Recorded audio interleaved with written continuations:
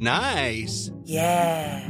What you're hearing are the sounds of people everywhere putting on Bombas socks, underwear, and T-shirts made from absurdly soft materials that feel like plush clouds. Yeah, that plush. And the best part? For every item you purchase, Bombas donates another to someone facing homelessness. Bombas. Big comfort for everyone. Go to bombas.com/ACAST and use code ACAST for 20% off your first purchase. That's bombas.com/ACAST. Code ACAST. This podcast is for entertainment purposes only and does not replace your own financial, tax, legal, or financial product advice.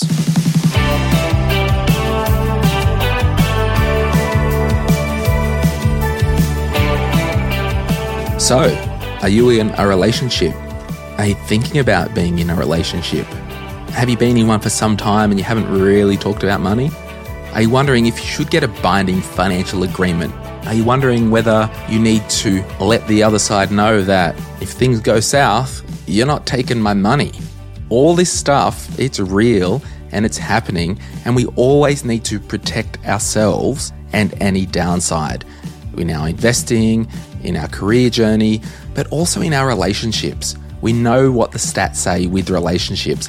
And in this episode, I'm talking with Victoria Devine from She's on the Money about a heap of issues, and we're going to touch on this binding financial agreement thing.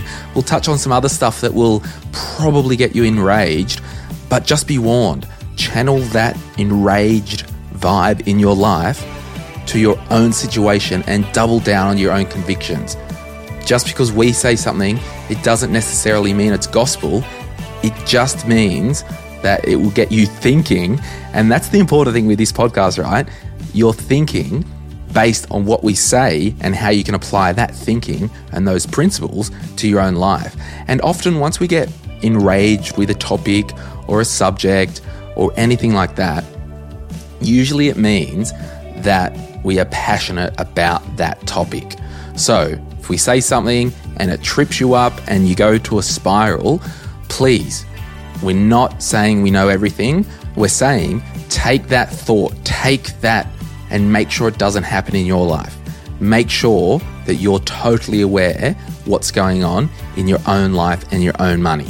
That's the best thing. When we get outraged with something, it means we're actually passionate about it. Before we get into the episode today, we actually can't do this podcast without TAL. That's TAL. As one of Australia's leading life insurers, TAL has learnt the most important part of life isn't the stuff we own. Gosh, ain't that the truth? But it's the experiences we share with the people that we love. It's living life, this Australian life. If you need some help, you can search TAL online, TAL, or go to sortyourmoneyout.com, click Get Help, and you can select life insurance or income insurance if you want to chat with an advisor about how you can get some protection in your life. But it's just funny that I've just read this shout out from TAL, and TAL agree that's about experiences and sharing it with the people we love. So we're going to get a bit down and dirty with this topic of BFAs in this podcast. Thanks for joining us. I'm Glenn James, and you're listening to My Millennial Money.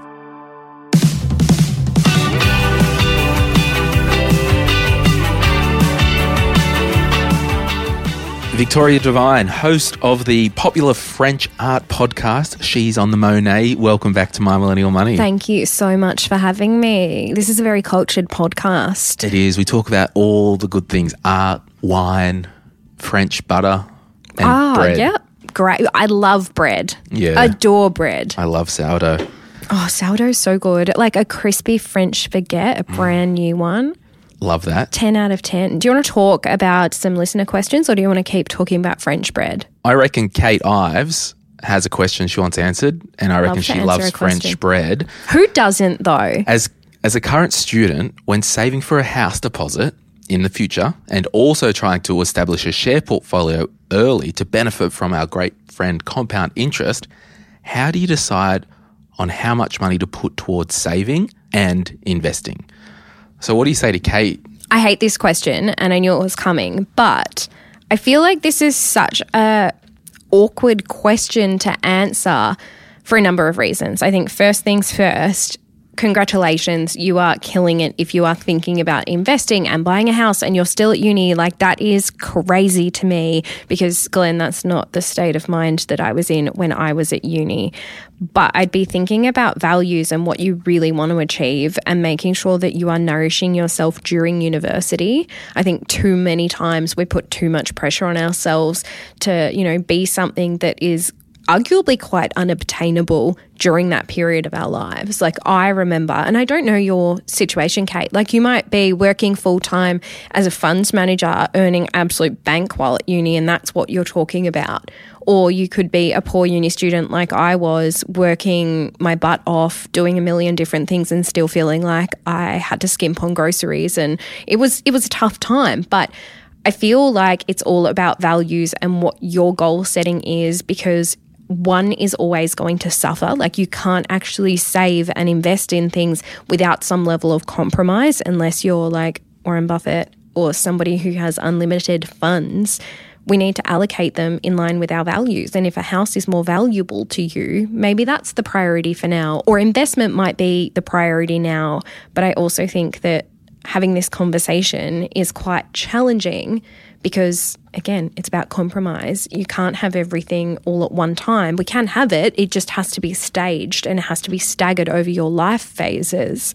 But I also think that there might be a little bit of pressure playing into this because you're going, well, I should be saving for a house. I should be investing. I'm at uni though. Like, yeah, take that pressure off. I love these questions, and hello to all the uni students, particularly if you're in your early 20s and it's your first rodeo out of school into uni.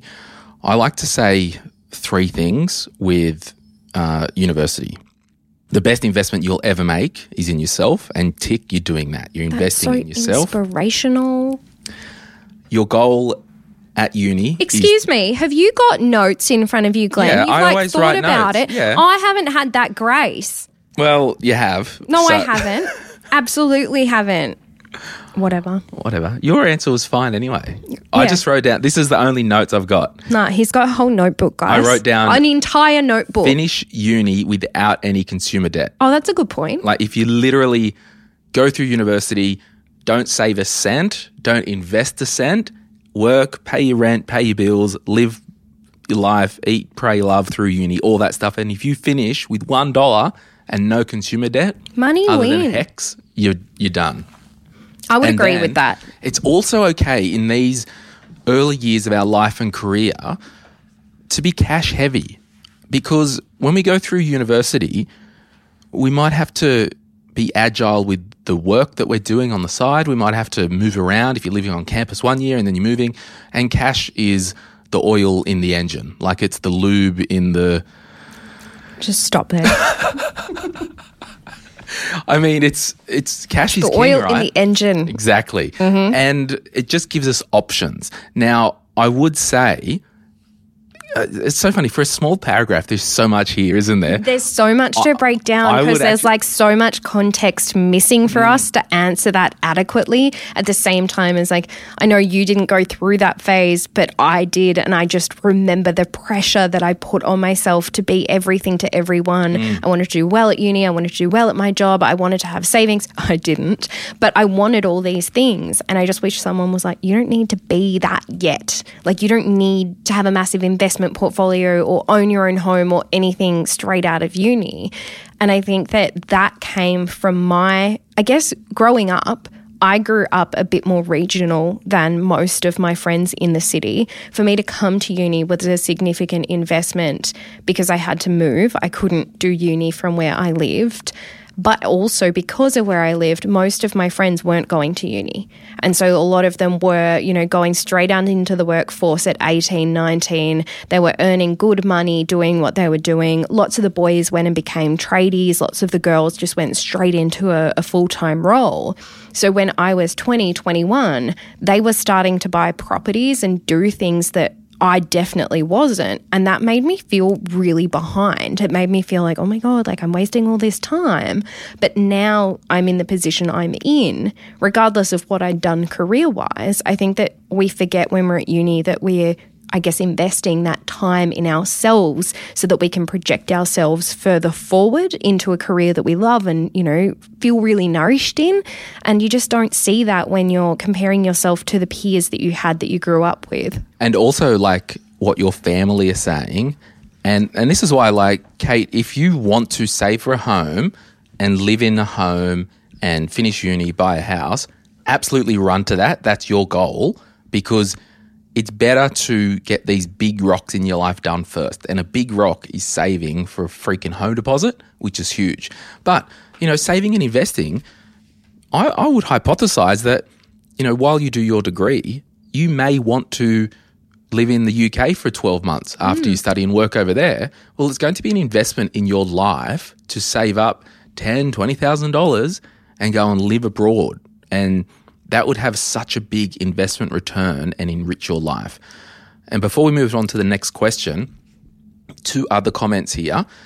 I'm the type of personality, and I've said this before, that I can't really save for different things concurrently, where a personality might be able to save, all right, this is my account here for my home deposit, this is my account here for traveling overseas, and I'm going to invest some money over here. You might be able to do that. Or what you might do is, my first goal in life is to save for a home deposit. I'll buy my home, then I'll move on and start investing. Finally, you might be like, look, I know I want to invest for the future. You've mentioned compound interest. I'm just going to make the decision right now, regardless of whatever I do. Every time I get paid, 10% of my wage, of my salary, of my earnings will go towards an investment account. And then the cards may fall as they may. Can I also add to this? Let's do it. I want to add to this. I'm sorry. While you were talking, I was just thinking about how, obviously, I explained a little bit about my uni life, and that was arguably financially challenging because I had to pay rent and bills and, you know, just do life and do a little bit of partying and live my best life and all of that, and most importantly, learn.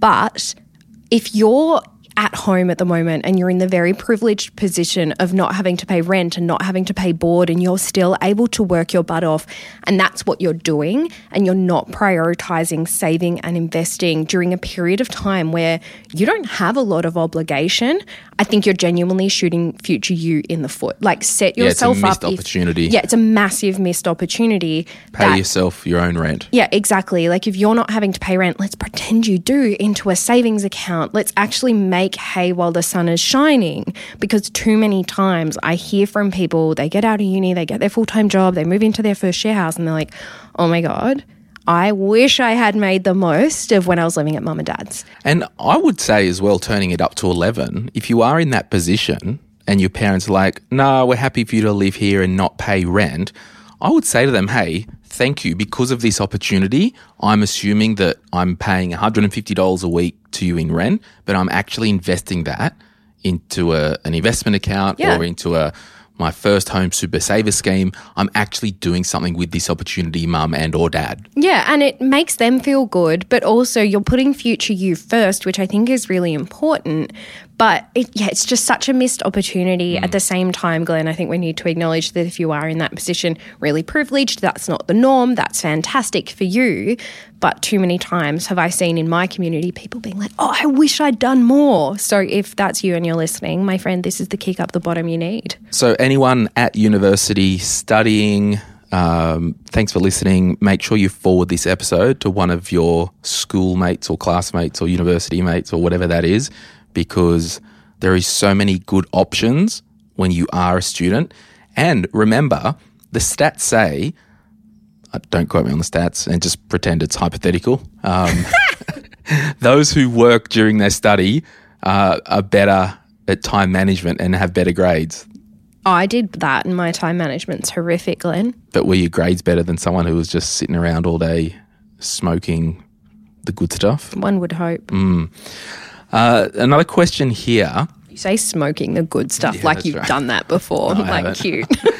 All right. We're going to get real. Natalia Churchward says this. Why is stamp duty so expensive? Oof, it's so expensive. Do you want to have Be in my bonnet. I've got a lot to say about this. Go for it. So stamp duty is obviously a tax that we pay when purchasing an asset as kind of like a transfer of hands tax. Historically, that tax was actually literally a stamp, Glenn, which I'm sure you already knew. Yep, they were, Stamped. 2 stamps. You would go up to your local council and be like, hello, sir, I would like the trust deed to this house, and you do a little switcheroo and get your stamps to say that you owned that property. So historically, stamp duty is literally a duty you paid to have a stamp, which is very exciting. However, as time has gone on, it is a way for the government to raise revenue and actually have an income stream to support the economy, I would say, Glenn.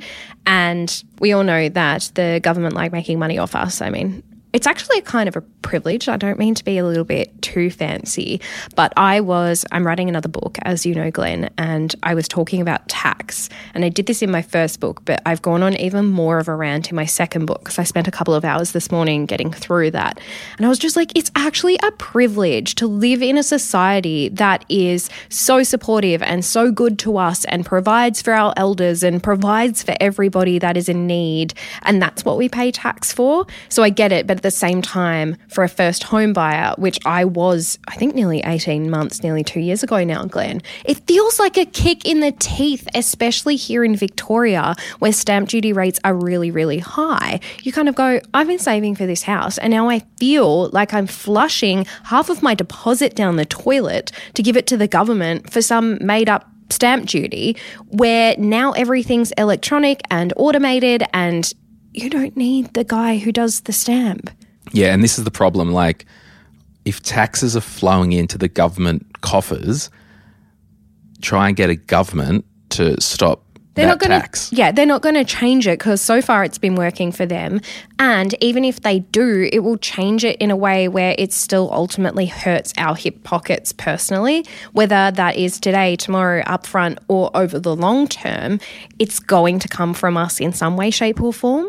So I understand it. Stamp duty is really expensive because it's supporting and sustaining the government and everything that is, I guess, working in that industry, which makes sense because it does need to be regulated. It does need to be looked after. Roads do need to be, managed and maintained and all of that fun stuff. Like infrastructure is incredibly important, especially with such a growing economy.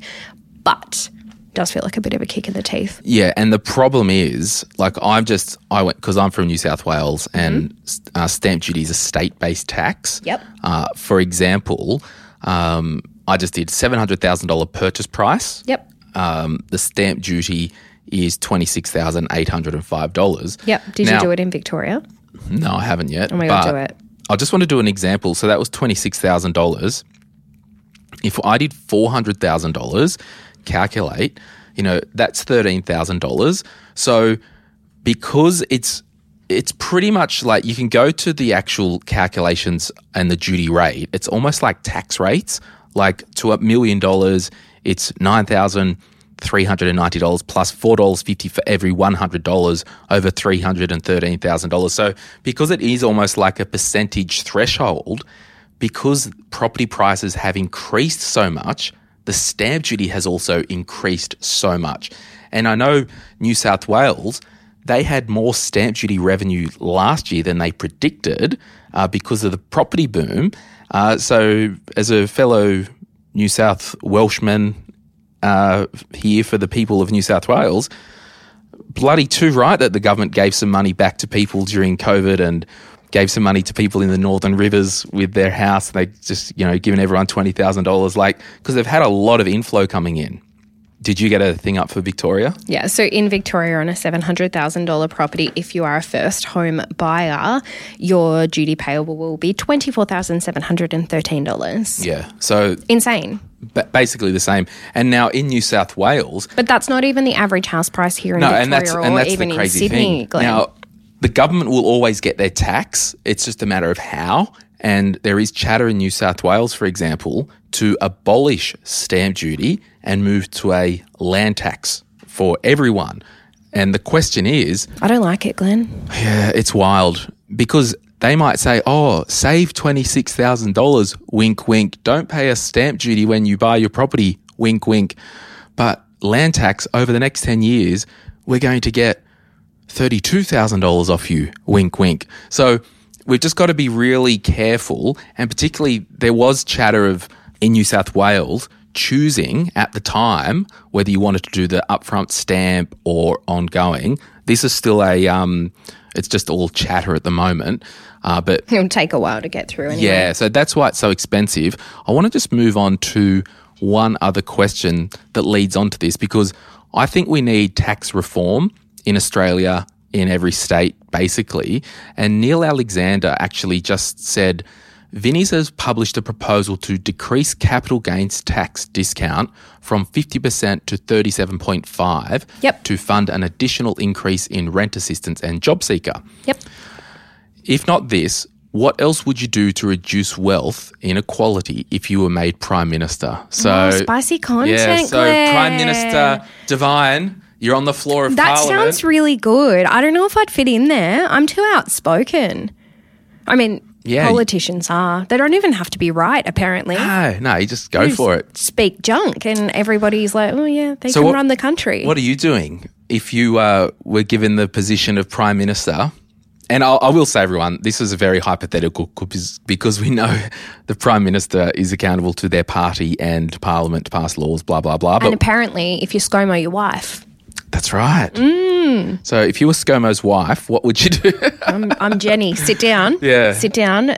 Victoria would actually look at changing the tax system here in Australia to be a little bit more in line with the tax system that they have in Singapore. Mm-hmm. And the reason I like that is because the more money you earn, the more you get taxed. So it really, I guess, forces more tax on the wealthy and less tax on those who are not, making as much money, which I think is relatively fair. And it's quite a, I guess, progressive tax system in comparison to other tax systems around the world. And I just think that the way they have structured it makes the most sense in terms of having an economy where everyone feels like the tax is fair. I went on this mini rant earlier on the pod, Glenn, and I genuinely believe that our mindset around tax is just a little bit misconstrued.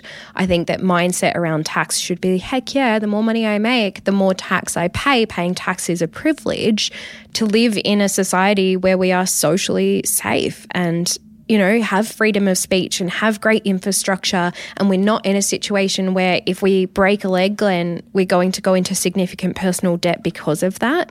We have access to so many things. So I think that from my perspective, and I mean, it's a very privileged perspective to have, but paying tax is a genuine privilege, but I would want to see a bit more equality when it comes to if you earn significantly less than me, we are, not taxed in that way. What do you reckon? Yeah, I'm just looking at the Singapore government iras.gov.sg individual tax rates. Yes, sir. It appears here that up to kind of $80,000, it's a low rate of tax that you pay. It is. And then it gets progressive, as you said. But their maximum tax rate is 24%. Yeah. So are you in favour of obviously decreasing marginal tax rates in Australia? Because it's basically, if you're over 180 grand at the moment, you're paying half of your dollar in tax. Yes. And I think in general, bringing down tax rates would be beneficial for everybody. Obviously, it would cost the government significantly, but at the moment, a lot of small businesses, a lot of businesses in general are really struggling to keep up with the cost of inflation and how much everything is costing. And people are going, oh my gosh, I have, less take-home pay, or I have the same take-home pay that I had last year, but stuff costs so much more. But the businesses are looking at their bottom line going, well, Glenn, I can't afford to give everybody a 3 or 4% pay rise because that affects the bottom line too significantly. And we made the same amount of money this year that we did last year. Like there's no give here. So from a business perspective, if marginal tax rates decreased and businesses were in a position where they still had to pay out the same amount, but more of that was going to their employees, I think overall morale would increase across the workforce. And I think that's not a bad thing. In saying that, our government genuinely needs more money at the moment anyway. Yeah, I've thought about this for a while, and I think... What are your shower thoughts? Well, my shower thoughts are, number one, we're not going to camp on this question too much because I'm certainly not an economist, and I don't know about you, Victoria, but I love economics. yeah, it's I just I'm in honestly, a relation with an econometrician, so that would make sense as to why we talk about it a lot at home. Oh, really? Sexy, right? But this is what I think conceptually, and if someone at Treasury wants to, You can hire us. We'll consult. yeah, that's right. So if someone wants to do this, okay. So number one, if I was Prime Minister, because the whole thing is wealth inequality. That's what Neil asked. So number one, a big focus on education. Mm-hmm. So primary school kids, getting them educated, more money funded to schools, even breakfast programs in every school to make sure every kid is fed, regardless of where they're coming from. So really this educational thing, we need to invest in education because education really does solve a lot of problems. But in terms of more broader things, I would be in favour of, because wealth inequality, a lot of it at the moment is the cost of housing. So I think something needs to be done. The government needs to somehow stop propping up the property industry and just focus on infrastructure and actually opening more greenfields and, you know, more infrastructure to regional Australia and Agreed. opening more places for people to build so there's less of a housing shortage. And maybe after your third investment property or second, I don't know, third maybe, you have to have a 50% deposit. Yeah, that would Or there's seem fair. like some lending thing. I like the idea of certain postcodes, like in New Zealand, you know, in the middle of Auckland, you have to pay a higher interest rate. So I like that idea. Hey, that's smart. Yeah, I really like the idea, and again, not costed and, you know, whatever.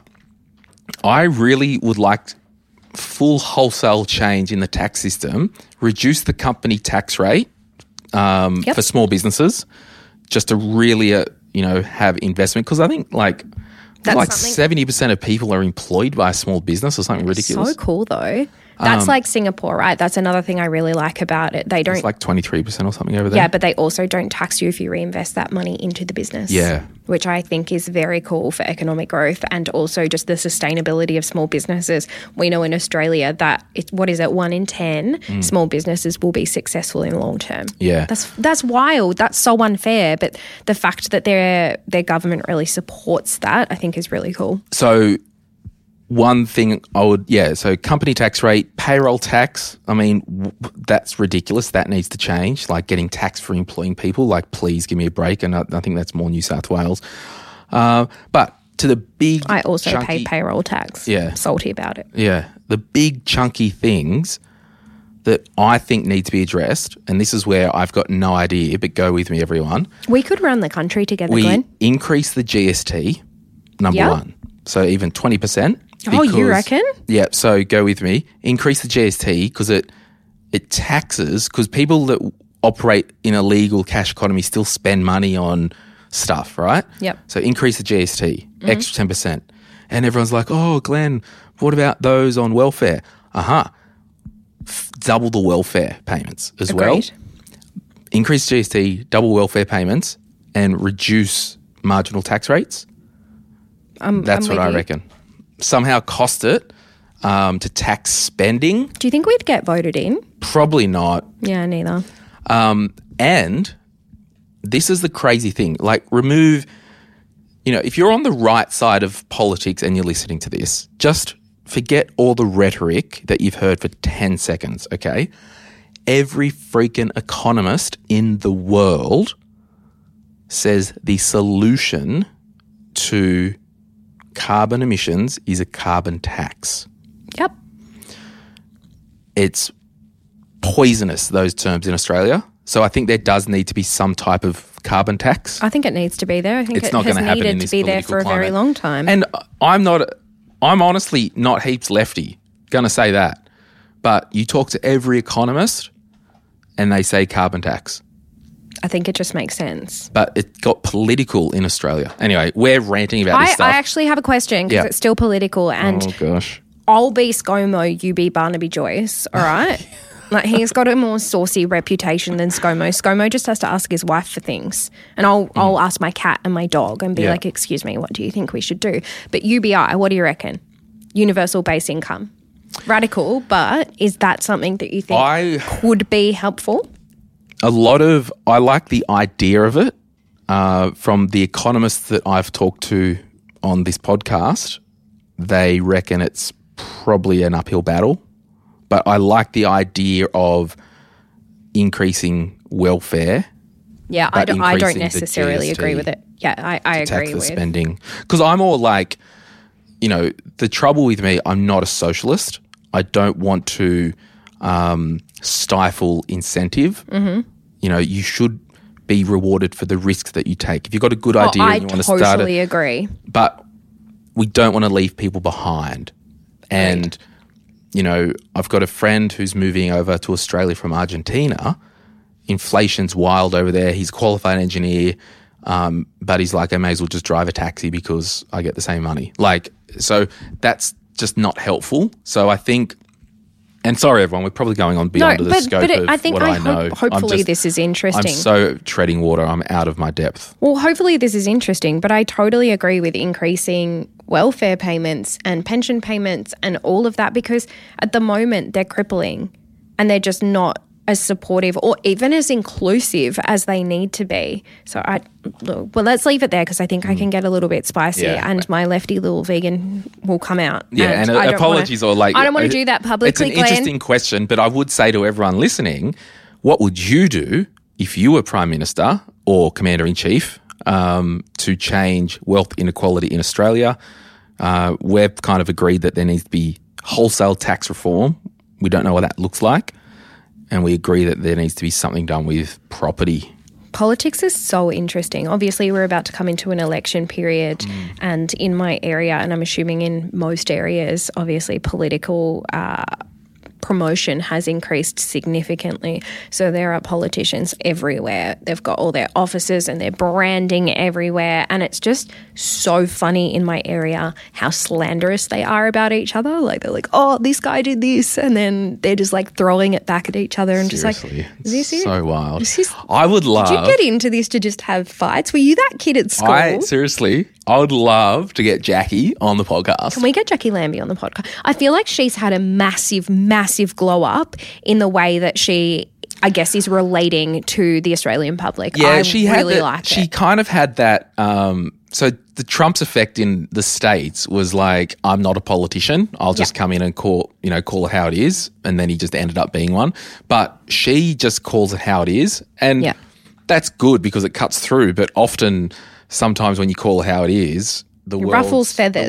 The world's grey and it's not always black and white. Mm-hmm. But I think what I want to do here on M3, everyone, we'll put it out to Jackie, either side of politics. We might try and get an independent. We might try and get some left, some right, some green on. Get some Josh Frydenberg on the show. Yeah, I mean, and we'll ask them all the same questions. So at least we've got a reference. Consistency. Yeah.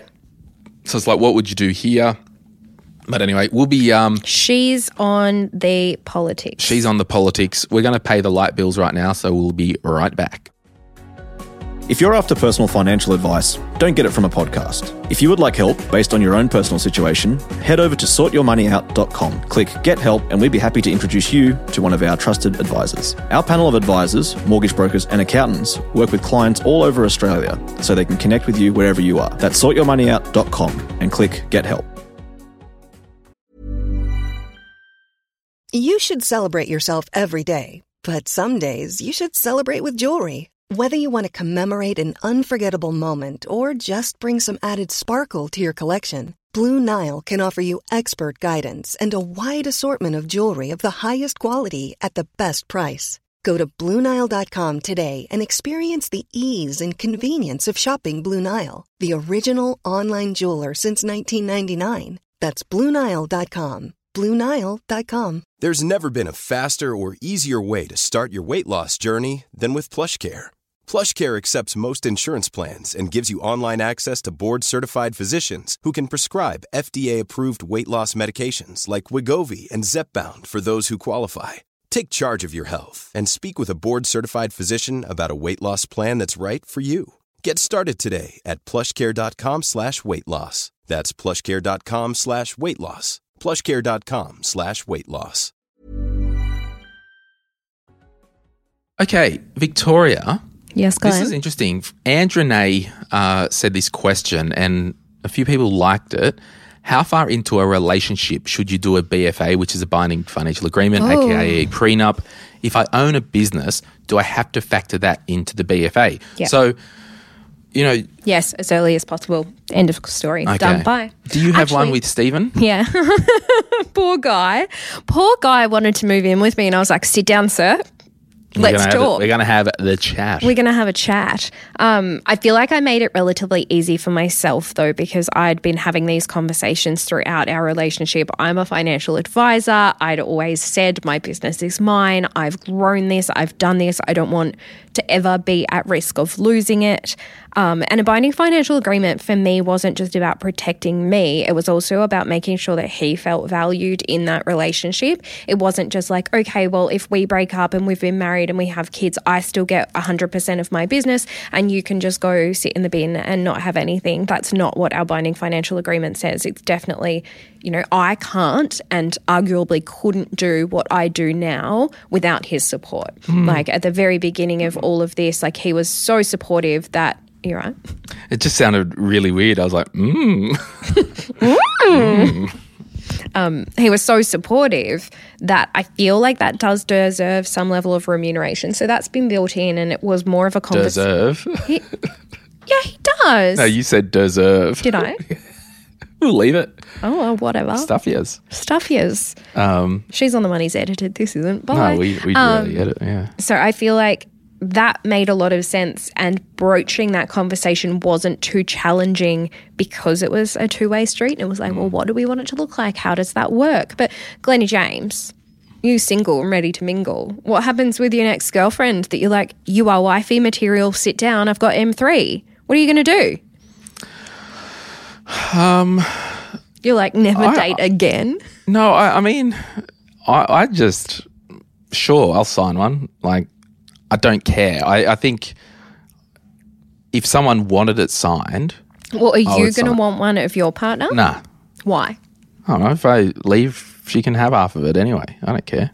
Of M3? Yeah. Do you want to get married to me? Yeah. Sweet. Sign my binding financial agreement. Well, I guess the way I see it, if I'm getting married to somebody, I'm joining everything anyway. Look, I agree, and that's a very romanticised view of it. And nobody signs up to a marriage to get a divorce, but we know that 1 in 2 marriages end in divorce, and sometimes the person that you married is not the person that you're divorcing, and they can maybe not be the person that you want to be in business with. I mean, maybe I would do it and be like, sure, I'll do this, but what about we just make it that, and this is assuming that, your internal misogyny, what you're assuming I don't have internalized misogyny. Well, are you assuming that my future wife has got less wealth than me? No, I'm absolutely not assuming that. Oh, good. Because if you married me, like I just proposed. Yeah. You've got more money than me. No, we all know that. You've got a boat. You've got a boat. No, but I guess what I would probably... Are you going to get a jet ski? I used to have my jet ski If we get married, license. no jet skis. Yeah. Here's the thing. I hold money very loosely. Ain't that the truth? Yeah, I know, right? If I got married... Yeah. And I thought, okay, well, I've built my millennial money up. It's a big thing. I would probably only do the BFA to protect crazy that might come out of the woodwork from the other side. Yep, agreed. I might write into that BFA, hey, I acknowledge if this individual is coming into the relationship with not as much wealth or no wealth, whatever, don't care. I might say, look, we'll do the BFA. If ever you, me, or whatever, if ever we depart, have grand. Yeah, and that's just it, right? So it's not about protecting you and leaving them with clarity. nothing. It's clarity. Yeah, that's right. Because I know that if I wanted to get a divorce from you, Glenn, I don't want you as my business partner. I don't want to then have to be negotiating a shareholders agreement and discussing, paying dividends and profit out of my business that I'm still working my butt off for to my ex-husband. To me, that's not the plan. Yeah, and I think 10 minutes ago, I had no idea about this question. And now that I'm bringing up the fact that we are having a divorce, this has all happened very quickly. I think it's more the clarity. Clarity is kind, everyone. And I would even go as far to say if I did get married, that other person would have a power of attorney over me while I'm functioning. But I would also be quite comfortable to say, hey, if I go totally off the planet and, go to one of your podcast after parties, Victoria, and, get into some interesting stuff on the Mirror here. Wow. Oh, you put Ajax in it. What, Victoria? Like weird stuff.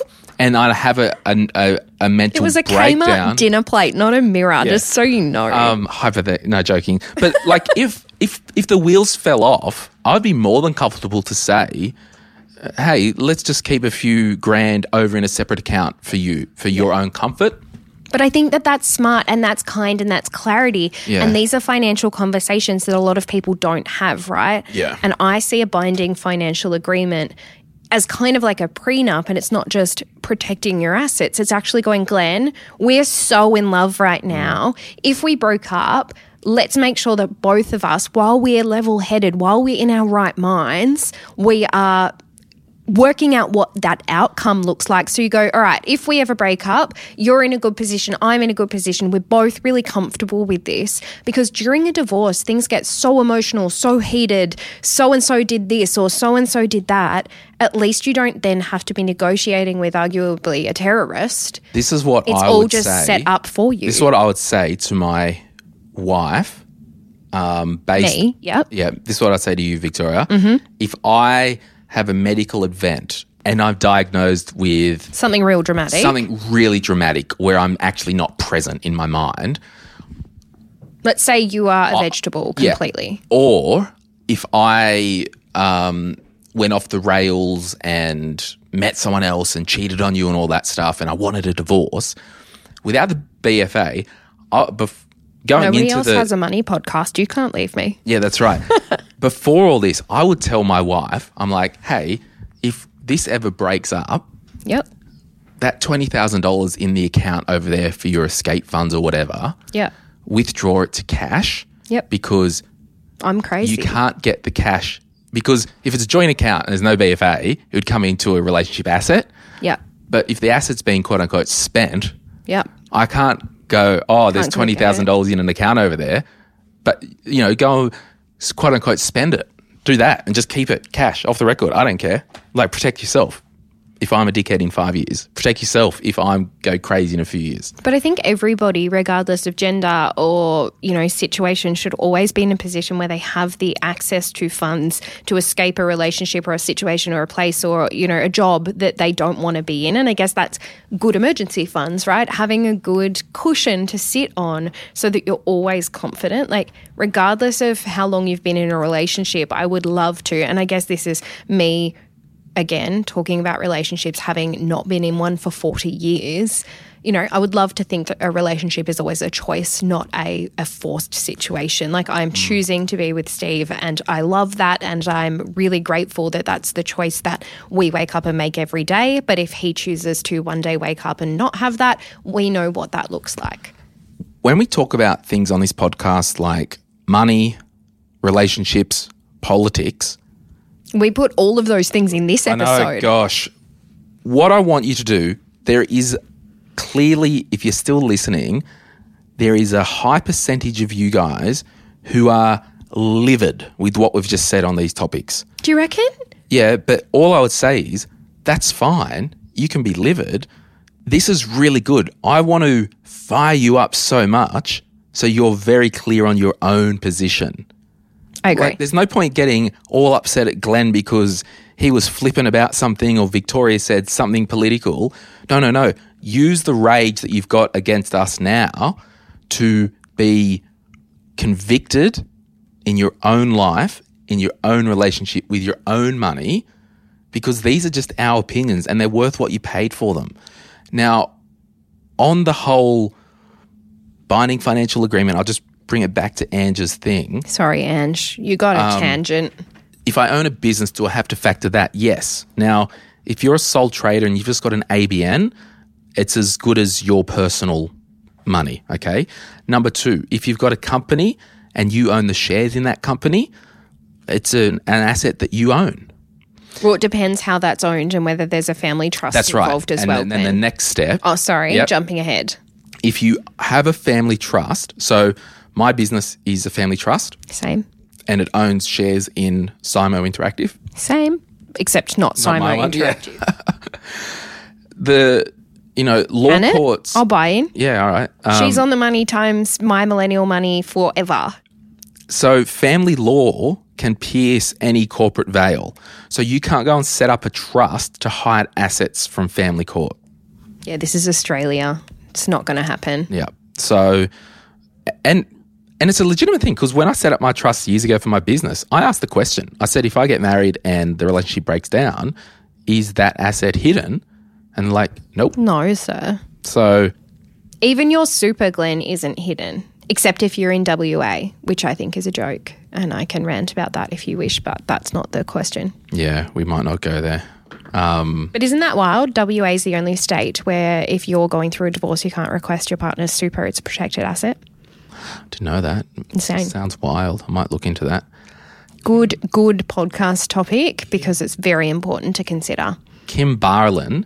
Hi, Kim. The best way to clear debt quickly, i.e., should I still put money into my emergency fund and pay off the credit card at the same time, or pay the credit card off first and then build up the emergency fund quickly? Oh, okay. This is spicy. It's a spicy conversation only because I'm not sure if you and I are going to be on the same page as this. Yeah, what do you reckon? I think that you should have a bare minimum emergency fund. So if you do not have an emergency fund and you are in debt right now, you need an emergency fund. And the reason I say that is because if another bump in the road comes, another bill comes, another, unknown event happens that you have to fund, you're going to go further into debt if you don't have access to an emergency fund, which further reiterates or reinforces your need for debt. Whereas if you prioritize yourself now and go, do you know what, I'm just going to put off debt repayments, pay the bare minimum for now, establish an emergency fund so I'm protecting myself and prioritize that first. We're not talking like the biggest emergency fund ever. Don't go, okay, well, I need 50 grand in here. You don't. I would be establishing an emergency fund, and then once I have that set up and I'm comfortable with it, I would then be smashing down debt with every single spare dollar I have. If you are in that situation and you're still saving for things and, investing, I would be definitely not considering those things, and I would just be forcing all of my additional cash flow into debt reduction. Glenn? Yeah, I mean, pretty much the same. Oh, I thought that was going to be spicy. But no, not spicy. But Kim, if you haven't already, just email the team at sortyourmoneyout.com and say you heard your name on episode 515.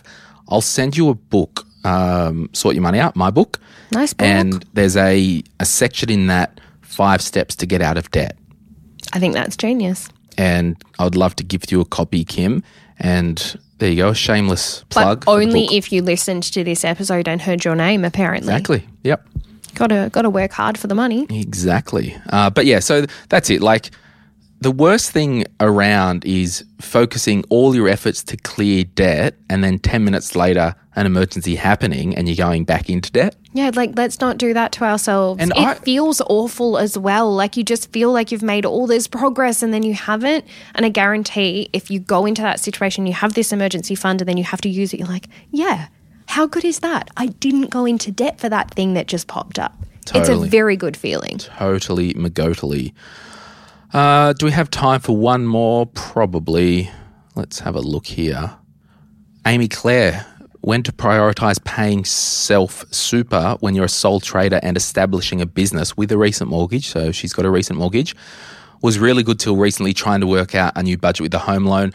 Oh, that's funny because when you get a new home and a mortgage, and it's like dropping a bomb on your finances.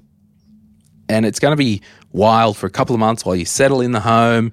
You work out, I've got to pay for that gas bill. We didn't know that it had natural gas and we thought it was bottled, or, we've got to now pay the rates and bloody, I need a new hose from Bunnings. Or like what happened to me, move in and the aircon goes and I'm like, oh, that's not that expensive. Glenn, I have ducted, which is very nice. Fancy. Got a $15,000 quote to replace all of that. That's Spenno. I can't afford that. So this summer we have not had aircon. I'm just dealing with it. Yeah. I go to work a lot earlier than I used to. So now that you've got your home, Amy Claire, I would probably say don't stress about anything. Settle in the home for a couple of months. Let the budget settle.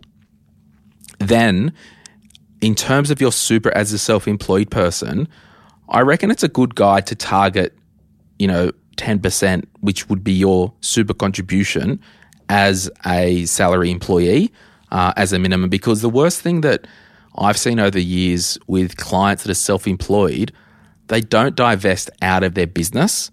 Yeah. And you really need to get money out of your business and into another asset so you can just hedge that bet that you are still building wealth. So and whether it is super or you buy a property or whatever, you need to do some investing.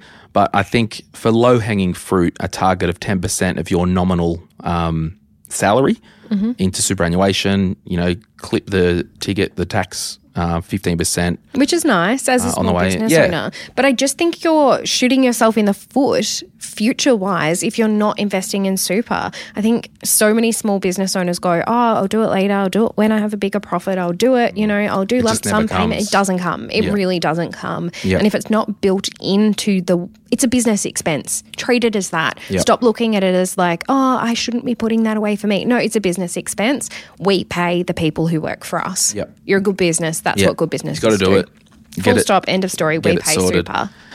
Hey guys, it's been real. I can't believe we talked about politics. Can't believe we talked about relationships. Can't believe... We talked about a lot. Yeah. Thanks for having me. No worries. Thanks for hanging out. And you can hear Victoria on She's on the Money. I drop 3 episodes a week. Oh my goodness. It's fun. You're busy. I love it. I'm not busy. Oh, well, there you go. Busy's a terrible word. It is. I hate when people are like, how are you? And then they say, I'm busy. No, you're not busy. Actually, when people say to me... We don't use busy in our office. I don't either. So people say, like I said it about you, but I don't say it about myself. People say to me, you've been busy? I'm like, nah. No, sir. My team, though. No, hectic. I've been productive. Yeah, I don't know. I feel like when you say I'm busy, when someone gives you something, you're just saying, well, what you're saying is not a priority to me. I'm going to tell you something in a quick after party, but thanks for joining us and we'll see you soon, everyone. Bye.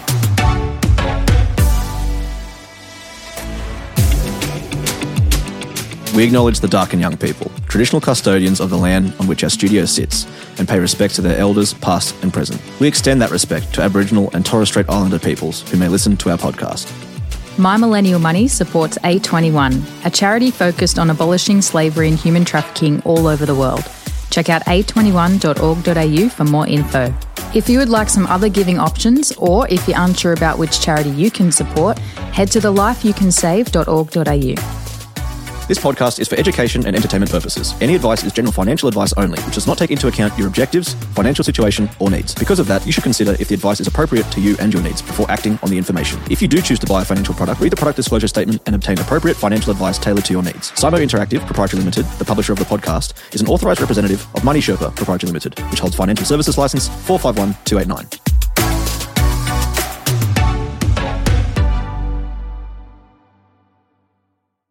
Welcome to the after party. So Glenn, have you got your Kmart plate? What? No, no Kmart plate. Okay. I've never. Neither have I. I've never done drugs. I am so boring. I've never smoked. I may have vaped. I haven't tried a vape a couple of months ago. That kind of seems weird. I feel like vapes are going to be that thing that you hear in 20 years are just as bad as cigarettes. Oh, probably. So I'm not about it. Yeah, I've never done drugs. I've never vaped. I've actually, because I don't drink. Kids, that's how you grow up cool. I've never. You've never had alcohol. I've never been drunk. No. That's why you have more brain cells. And I've drank cheers, champagne, have a sip. Ugh. But if you're not a drinker, alcohol is jarring. Yeah, I'm not interested. That's fair. Don't do it. I was going to tell you something, but I forgot. We were talking about busy. Oh, yeah. It was so... Okay, I'm 100% everyone. I'm safe. There's no issues. If you are going through a hard time, reach out to Lifeline. I want you to Google Lifeline because there is help if you need to chat, because I'm going to talk about an experience that I had. Mm-hmm. So I walked into a cafe once and I wasn't in a good space, and I was never suicidal, but, how are you, Glenn? What have you been up to? What are you doing? I'm like, not much, just hanging around, just waiting to die, I guess. Glenn! Because I was just like, nah, this is boring life. I've done everything I needed to do, and I wasn't in a good place. No. And I was totally safe, and never have I that wasn't part of the process. It wasn't that. It was literally like, I'm literally just waiting to die. That's what I'm doing every day. Because what happens when you're not mentally healthy, you lose hope for the future. You lose your joy. Yeah. And it's a shitty place to be. Yeah, and I'm very pragmatic, right? Yeah. So I was like, guess I'm just waiting. I'm just waiting each day, tick, tick, tick. No, that's yuck. I don't like that. I don't like it because it's just I've been in that space. I take antidepressants daily. I take a lot of them as well. I just feel like we don't talk about mental health enough, and it's something that really gets you down, and sometimes you get through that phase or that season. I like to call them seasons because they come and they go, and just because I'm out of it now doesn't mean I won't slip back into it at some point, and that's okay. But you kind of get out of that season and you go, damn, that was hard. I didn't realize at the time I was kind of like walking through a fog, and it's just... I think it's important to learn the strength of your own personal constitution so you're not running at 110% 25/8, because that's when I hit the wall. That's when my wheels fall off, and everyone, right? Yeah. And it's kind of a theme in the business now. Like I've told the team, we did our reviews the other day and all that stuff, and I'm like, Did you give them all really good pay rises? Yep. Good work. I think 13%. What? Yeah. You fancy boy. Well, I acknowledge that, it's expensive to live. They've earned it. I want to look after them. I would be honestly heartbroken if one of my team members left me because of their salary. I work so hard to make sure that their salary is exactly what they're comfortable with, and, they understand remuneration and what goal setting means and all of that. I just know that, people leave businesses mostly because of money. Secondly, because of management. I can't help that. If they leave because of me, I get it. Yeah. But if they left because of remuneration, I spent so much time, energy and effort, and I work my butt off even harder to make sure that they're paid well. I just want to take people with me. Yeah, same. I'm on a journey. You coming? Yeah. I wouldn't want you to leave because I'm not treating you well on that journey. That's really terrible. Just look after people. But what I said to the team, I'm like, look, as a team, I don't want to be running at more than 80% constantly, because, if we have to drop it, if there's some money news that dropped this afternoon, I want to be able to drop everything, record an episode and have it up that afternoon. And that agility in the business isn't possible if we're always working at 100%. So I want to be on a solid 80% most of the time, so we're not flat out. But when we have an opportunity to jump on, we're lean, we're agile, and we can then push up to 110 for a hot minute, get it did, and then get back to it. Yeah, no, I agree with that. All right, we've got to go. I do have to go. Do you have anything pods to organise finally to say? I don't think so. Do good, be good. Have a good day. Love you guys. Bye. Hi, I'm Daniel, founder of Pretty Litter. Cats and cat owners deserve better than any old-fashioned litter. That's why I teamed up with scientists and veterinarians to create Pretty Litter. Its innovative crystal formula has superior odor control and weighs up to 80% less than clay litter. Pretty Litter even monitors health by changing colors to help detect early signs of potential illness. It's the world's smartest kitty litter. Go to prettylitter.com and use code ACAST for 20% off your first order and a free cat toy. Terms and conditions apply. See site for details. Mom deserves the best, and there's no better place to shop for Mother's Day than Whole Foods Market. They're your destination for unbeatable savings, from premium gifts to show-stopping flowers and irresistible desserts. Start by saving 33% with Prime on all body care and candles. Then get a 15-stem bunch of tulips for just $9.99 each with Prime. Round out Mom's menu with festive rosé, irresistible berry chantilly cake, and more special treats. Come celebrate Mother's Day at Whole Foods Market.